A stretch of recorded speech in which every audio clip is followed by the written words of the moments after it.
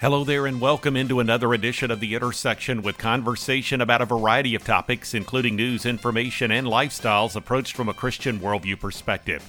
First up, you'll be hearing from noted author Stasi Eldredge, who emphasizes the availability of God's joy, no matter whether times might be good or bad. Then October is National Pregnancy and Infant Loss Awareness Month. Lindsay Dennis and her husband experienced the loss of 2 babies after she had carried them to term. She relates her perspective on God's faithfulness. And he's someone who loves the Lord and loves to make people laugh. Michael Jr. has a one-night-only theatrical presentation coming up on Thursday, October 18th. Find out more about it coming up. And on this edition of The Intersection, October is Pastor and Staff Appreciation Month, and Frederick Ezigi Okoye of the Men of Faith Network and the Liberty Foundation offers encouragement to pray for pastors. Next, from First Liberty, it's Ken Klukowski sharing insight about matters of religious liberty in the courts, especially in the U.S. Supreme Court, where he has observed a notable trend toward allowing for more expression of faith in the public square. Finally, it's Michael Heiser of the Faith Life Corporation, makers of Logos Bible software, who offers some insight into the nature and operation of angels. This is The Intersection, a production of The Meeting House, and I'm Bob Crittenden. Stasi Eldredge and her husband John are both popular Christian authors. In her latest book, she offers a look into experiencing the joy of the Lord, regardless of the circumstances and seasons of life. The book is entitled Defiant Joy, Taking Hold of Hope, Beauty, and Life in a Hurting World. Now from a recent conversation, this is Stasi Eldredge. Well, I was partly really curious because we are exhorted to rejoice always. Again, I say rejoice. And in our days and in the current news feed and what's happening around us or within us, it can seem almost impossible to do that. And so I knew that if God said to do it, it must be possible. I know that there's lots of places in the scriptures where he says not possible with God, so I believe him. And I actually wrote this book in what was at that point one of the hardest years of my life, with suffering and loss and the death of those that I love. And in the midst of that, I had to tap deeper into the heart of God. And his heart is one of joy. And so that was where the name Defiant came into the title, Defiant Joy. So there's something God wants us to discover and experience for ourselves. And I don't think I do think it's deeper than just, grin and bear it. Put a smile on your face no matter what might be going on. There's something deeper about God's joy in our life. How could you define it based on the Bible and what you have seen in your own life? What you've said is absolutely true. It is a deeper substance. It just has to be, and it's one that we're meant to know and experience. And God does not call us to pretend that life is different than it is. So having joy doesn't mean now live in denial. There's exhortation to possess joy in the here and now. I mean, right? You think about Paul and in jail, and he's awaiting his execution, and that's where he writes Philippians, which is arguably the most joyful book in the Bible. It's 16 times just in that short little book. So there is something that we get to know. If we base our joy or our feelings just on our circumstances, then we go up and down as if we're riding a roller coaster, and it makes us seasick. Now, I love being happy. Who doesn't? But joy is meant to be something that is solid, that we can know at all times. And it requires being tapped into the deeper substance of the heart of God and the truth of reality, which means being rooted in eternity. To have joy, we have to have a perspective like God's that knows that this life we are passing through, and that we can be expectant of good at all times. So there's a way to know God and be rooted in his goodness, in his steadfast, and immeasurable, always available to us love that we are able to know. We get to grow in knowing throughout every day of our life.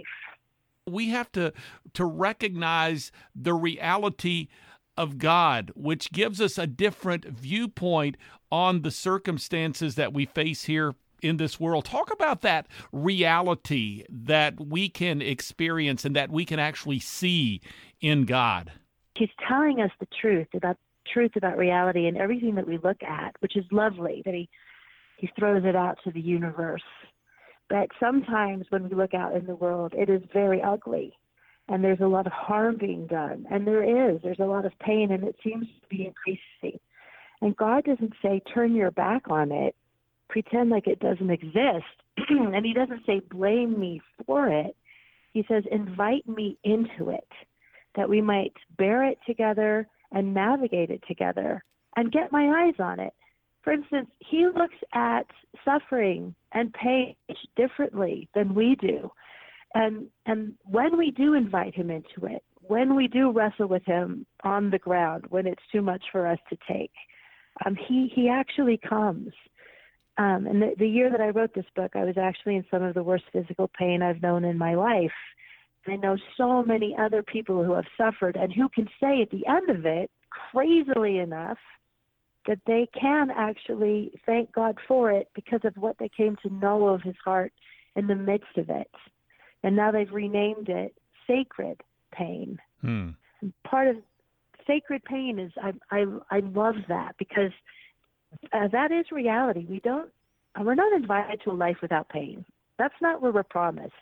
But we are promised that God will meet us in it and be more than enough for us in the midst of it. Stacey Eldridge here on The Intersection. Find out more by going to the website defiantjoy.com. Next up on this edition of the Intersection podcast, in correlation with National Pregnancy and Infant Loss Awareness Month during October, Lindsay Dennis shared from her story of having given birth to 2 babies who each only lived a matter of hours after they were born, and how she discovered more about God's love and faithfulness through this season of suffering. She's the author of the book Buried Dreams: From Devastating Loss to Unimaginable Hope. From that conversation, this is Lindsay Dennis. We knew that we wanted to carry her to term. I did not regret carrying Sophie, even though it was so painful. It was still so joyful to know her and to get to meet her face to face. And so we knew that we would carry her to term, and knowing what that was like now made it the second time incredibly more painful and difficult, because I knew what it was like to say goodbye to a child.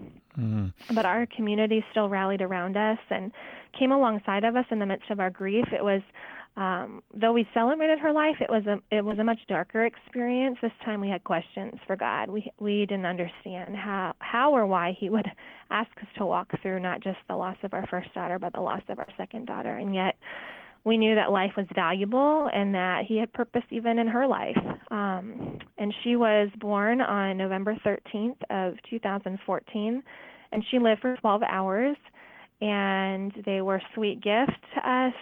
We got to see her personality be different than her big sister, Sophie. She talked the entire time, cooed, and made sound typically makes, and they were just precious moments with her. And then she passed away. And that, for me, ushered me into a season where I really wrestled with God in ways that I had never wrestled with him before. I was deeply sad, deeply missing my 2 daughters, and deeply longing to be a mom. I knew I was a mom, but I wanted to actually do the things that moms did. And I didn't get to experience this aspect of parenting that I was so longing for. And then wondering, how would our family continue to grow?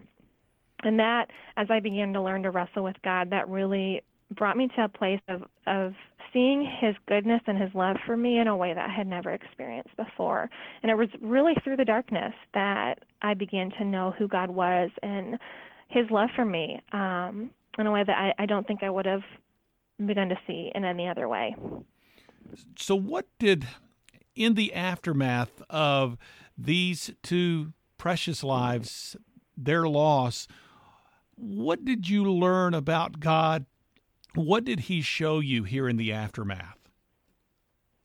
I think one of the biggest things was recognizing that he suffered with me, that the pain that he bore on the cross, my pain was really a small taste of the greatest pain that he endured, and that he was with me in my pain and sorrow, that he had not turned a deaf ear to me, even though it felt like it at times, that he was absent. It felt like, where are you? Do you even see me? Do you even care?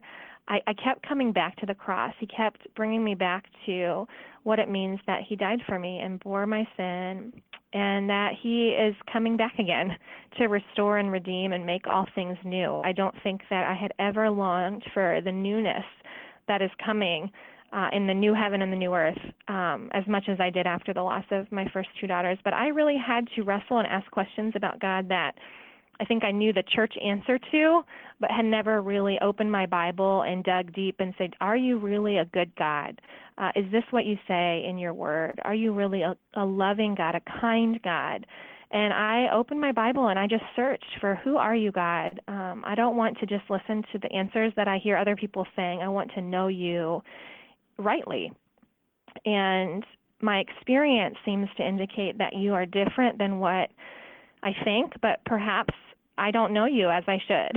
And so I think really diving in and choosing to ask those questions and searching out God's word drew me to a place of understanding who he was in a way I had never experienced before, that he is a good and kind and loving God, and that he's doing a work that we can't see the fullness of. And I don't know, and I can't understand the why to my questions, but I can understand the who. And God has met me with my questions with himself, really. Lindsay Dennis here on The Intersection. You can find out more by going to the website vaporandmist.com. Next on this edition of The Intersection, it's Christian comedian Michael Jr. He discussed the concept of his one-night-only movie presentation called More Than Funny in theaters on Thursday, October 18th. He discussed his approach and how he injects real-life stories into his comedic material. Here now from that conversation, it's Michael Jr. The reason we call this thing More Than Funny is because, I've done it to late-night television shows and Comedy Central and Jimmy Kimmel and all of that stuff, but I really feel like I'm supposed to do more than just make people laugh. So here's what happened. So I was performing at a club in Los Angeles, and it's one of the top clubs in the country, really. And right before I got on stage, I had a change in mindset about comedy. This is probably 9 years ago. And I felt like instead of trying to get laughs from people, I was supposed to give them an opportunity to laugh, which sounds simple, but it actually changed the whole game, like in a big way. Mm-hmm. So I go ahead and do my show that night. Then I leave the club and I walk outside and there's people want autographs, high fives, telling me their favorite jokes. It's the same thing whenever I leave this club. But this in particular time, I saw a homeless guy outside the club. Now, I had never seen a homeless guy outside this club before, ever. Right, but that doesn't mean he wasn't there before. It's just that I had a change in mindset. So as we started going, so I asked myself, what about him? How could I give him an opportunity to laugh? So then I started to, we started up our next tour, and I just had the thought, I should go to some of these homeless shelters and prisons around in the city that I'm in. So we started doing that. We go to homeless shelters and prisons, abused children's facilities, and we do comedy there before the big show that night. And then one time, I know people think, why you do comedy at a prison? It's a captive audience. That's what a comedian wants. So I go into this place, and we're doing these shows, and I'm doing the show one night, the big show that evening. The ticket of the show was like sold out. And I felt like I was supposed to share one of the stories from the homeless shelter. Now, keep in mind, I'm asking the question, what can I give to my audience? As opposed to, how can I give them an opportunity to laugh? So that's why that thought process was going on while I'm on stage.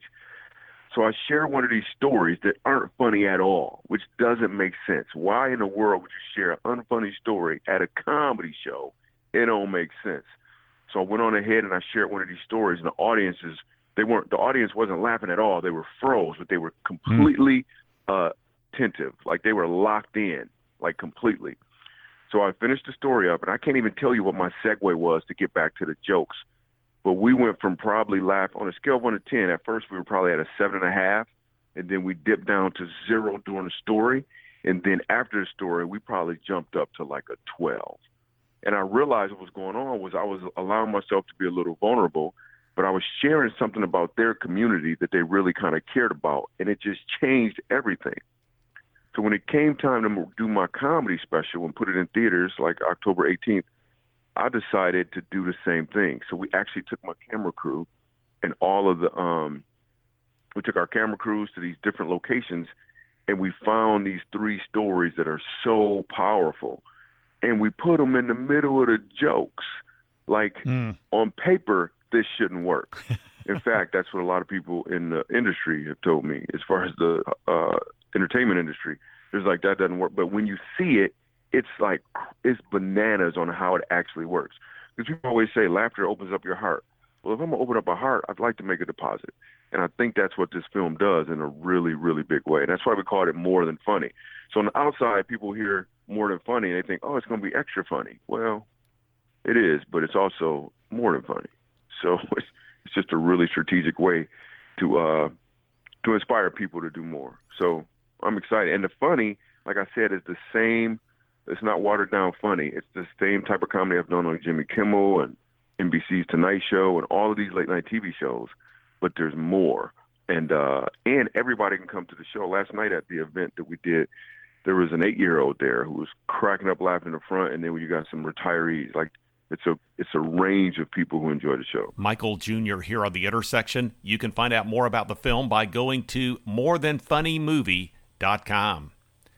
This is The Intersection Podcast, a weekly production of The Meeting House, and you can find out more through meetinghouseonline.info or by going to the programming section at faithradio.org. There at the homepage, you'll find a link to the Media Center marked Meeting House On Demand, through which you can listen to or download full conversations with recent guests featured on the Intersection Podcast. You can also subscribe to the Intersection and have it delivered to your podcast receiving software, including iTunes, on a weekly basis. The Intersection Podcast is also available through the Faith Radio app. Learn more about downloading the app through the Faith Radio website. Also, through the Meeting House homepage, there are links to 2 blogs. One is The Front Room with devotional thoughts and commentary from the Meeting House. The other is The 3 with 3 stories of relevance to the Christian community. You can also follow me on Twitter and access the Meeting House Facebook page, and you can get connected to video content. Again, that website address is meetinghouseonline.info, or visit the programming section at faithradio.org. In correlation with Pastor and Staff Appreciation Month during October, Frederick Ezeji Okoye, founder of the Men of Faith Network and CEO of the Liberty Foundation, discussed principles he relates in his book, Who Prays for the Pastor? Here now is Frederick Ezeji Okoye.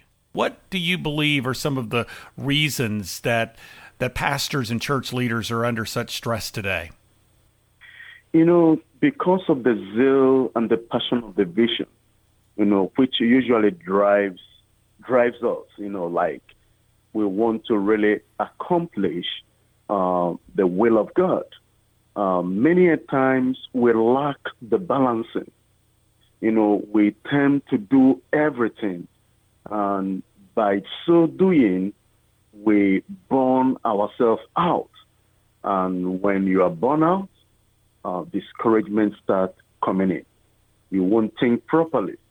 Then the second area I can also mention, because of time, is the area of being called or being in a profession. You find out that many people just went into school of theology, and they took it as a profession. They became a pastor, they became leaders, but they are not truly called. I strongly believe that when you are called, there is always a grace that will sustain you when there are issues overwhelming you. You will lay back, and that grace will sustain you. So a lot of stress is also in the family. You've seen many ministers, twisted the priority, because family comes first before the ministry. And you now find out that many pastors do move out, taking ministry as first, which brings stress in the family. And when they come back, there is no peace at home. And this is also one of the reasons why many are being born out in the ministry. Well, the book you've written is entitled Who Prays for the Pastor? And I understand that you have content contained within the book that's directed to the pastors. There's also content directed to church members. What words of encouragement do you actually include within this book that would help church members, have a greater sense of what those in spiritual authority over them are actually experiencing? Many a times the church members, they don't really understand what their pastors are going through. They are more of criticizing their pastors rather than praying for them. So I use the practical examples of actually what happened in my life or the struggles in my life to bring out many of the problems the pastors are going through that the church members don't really know about. So that will help them to understand that their leaders are not angels. They are human beings. So when they fall, rather than criticizing them, start praying for them. That was why I mentioned about David. David fell, but the Bible mentioned that he acknowledged his sin and repented, and God still called him a man after my own heart. So I wrote that book. I didn't encourage the pastor to start falling in their sin, but I wrote that book to open the eyes of the congregation that, hey, your pastors are human beings. They can make mistakes, and they can repent of their mistakes, and God can have forgiven them, and we ought to keep praying for them so they can keep moving in faith and doing what God has called them to do. Frederick Ezeji Okoye here on the Intersection Podcast. You can learn more at libertyfoundationllc.com. Next on this edition of the Intersection Podcast, it's Ken Klukowski, Senior Counsel and Director of Strategic Affairs at First Liberty Institute. In a recent conversation, he discussed with me matters of religious liberty, especially regarding Supreme Court action in light of the nomination of Brett Kavanaugh to serve on the High Court. Here now from that conversation, this is Ken Klukowski. Just 10 words in the First Amendment regarding Congress shall make no law respecting an establishment of religion. In recent decades, the court has, the Supreme Court has radically reinterpreted what those words mean. Up until the 1960s, give or take, there was something of a sliding scale, but really up, give or take, until the 1960s. That was, the Establishment Clause was understood to mean that the government could not adopt an official religion, having the hallmarks of an official religion, meaning that Congress would pass laws settling doctrinal disputes over baptism or over communion, that the government could not require you to attend church every Sunday, that it could not require you to attend the denomination that the government endorses, that it could not, as part of the tax code, impose a mandatory tithe on you that would go to the government-sponsored church, that the government does not license pastors and preachers, where it could punish those who teach things that contradict the government's church teaching. I mean, John Bunyan, who wrote The Pilgrim's Progress, of course, one of the best-selling books in all of human history, John Bunyan wrote Pilgrim's Progress in prison. He was in prison because he was teaching doctrines about God and about salvation that contradicted the teaching at the time of the Church of England. Those are the sorts of things that were the historical hallmarks of religious establishments, government religious establishments, and really in modern times, because we know that Congress is not going to pass a law regarding baptism, in modern America, where the rubber meets the road in terms of the one aspect of historical establishments that can still arise, potentially, or at least allegedly, is the idea of coercion. So in modern terms, the original meaning of the Establishment Clause is that the government cannot coerce any American to participate in a religious activity that violates their conscience. So that's the historical meaning. When you get into the 1960s, the Supreme Court spun into a different direction. And in modern terms, they've revised it several times, but for the past several decades, the misinterpretation of the Establishment Clause that has been dominant in the courts, handed down by the highest court, is what's called the endorsement test, that the government is violating the Establishment Clause whenever any government action that touches upon faith would give some reasonable observer the impression that the government was endorsing a religious message. And that misinterpretation of the clause has become a wrecking ball that has been used to mow down countless common expressions of faith and celebrations of faith, whether it's prayer at public events, or whether it is a war memorial that has a cross, or a Ten Commandments display, or a Christmas display like a nativity scene around the Christmas season. All of those things have been knocked down in one variation or another of this so-called endorsement test. In 2014, the Supreme Court in Town of Greece versus Galloway, as the court swung to the right after Justice Sam Alito took the seat of Sandra Day O'Connor in 2006, this 2014 case was the first time since 2006 that a pure Establishment Clause case was decided by the Supreme Court, and the court there kind of set aside this whole endorsement concept and instead embraced this history and coercion inquiry. They decided Town of Greece the right way. That had to do with opening local government meetings like town or county meetings with an invocation. And in doing so, the court has now really laid the foundation when it gets its next big Establishment Clause case to make it clear that this history and coercion standard that it used just 4 years ago in Town of Greece applies in every Establishment Clause case, and gives them the opportunity to throw out this endorsement test, which is also called the Lemon Test. It's part of the name of the original case where this stuff started coming down decades ago. The court has an opportunity to set aside this Lemon Test or its endorsement test variation and really restore the original meaning of the Establishment Clause, and with it restore decades of lost religious liberty in this country. Ken Klukowski here on The Intersection. The First Liberty website is firstliberty.org. Well, Michael Heiser is scholar in residence at Faith Life Corporation, the makers of Logos Bible software.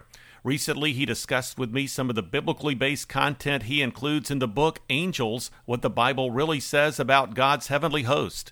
From that conversation, this is Michael Heiser now. This book, Angels, is sort of a drill down. Unseen Realm and Supernatural give you the Genesis to Revelation overview, the lay of the land of how the invisible world, the spiritual world, intersects with the human world, and how that sort of propels the salvation story from Genesis to Revelation. And in this one, we just drilled down on one area, specifically the good guys, the loyal members of the heavenly host. When we talk about angels, obviously there's plenty in the Bible about angels themselves, but how would you contrast what the culture has to say about angels with what the Bible actually has to say about them? Yeah, I can divide this into a poor understanding and a more poor understanding.